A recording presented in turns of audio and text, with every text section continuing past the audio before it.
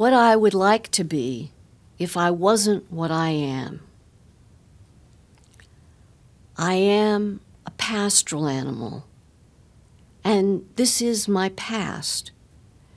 But sometimes, when a little crease of sun comes through the clouds and is scuffed out, and that wind mumbles towards us, and I am reading that sidewalk for the news of all those who've been here and who are gone, I wished I was a bird, lured by the cold, loved by the wind, able to live with no coal, no coffee, no bread, to do a flyover of this veil of tears. And the evenings with mistrust I ask, when will spring come and the swans upon the rivers with their coral beaks? But she just doused the lamp, and the black ate us, and the moon looked white and damp as a cut radish back in the years of the radish. In truth, as I lay in the dark spooked, I did not feel this world was gone to the dogs, but to something that could take the cold and dark and love it, like an albatross or a worm or one of the other lower, meeker orders that will inherit the earth. I'm going to read now a few poems from the book that are not part of the Mongrologues. And I thought I would start with a poem called My Life, which is actually a kind of adaptation of a medieval poem that was written about Jonas and the whale. My Life.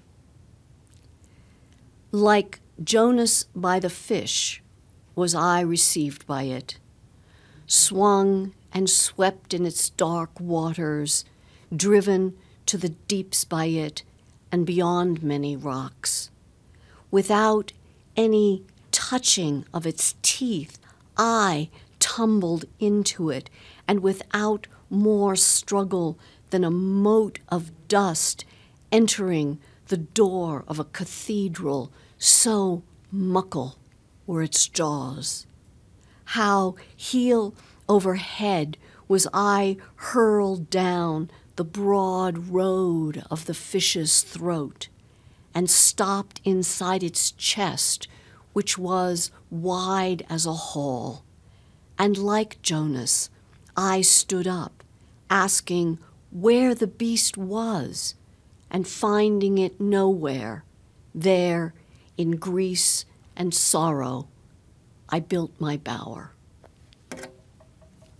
The Revolution. Remember, it was early, and we were still in the dark, slots of the narrow beds, the room twitching and burning from all-night TV, then voices, almost lively for this place, I think, unsheathing myself from the damp bedding to the cool and cluttered 8-story commotion. It was a burn of sound. It was a braille of noise.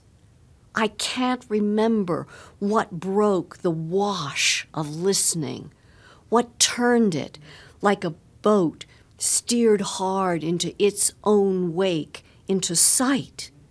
1 or 2 floors below us, an answer to your question, because you are up and beside me now. What is that?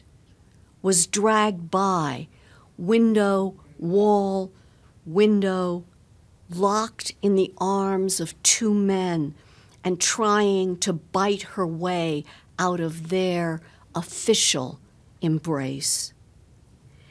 Did I mention leaning out to put ourselves into the courtyard where a spill of images lengthened the view, we stared at a woman in her nightgown, screaming like something metal opening against its will.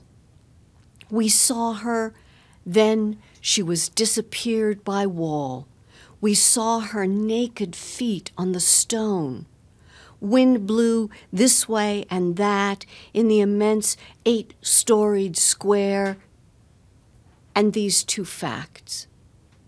Her gown was almost torn from her, and we stood staring. What could be done? There had been trouble, we knew. There had been betrayals. This was a revolution, and who was to say she was innocent?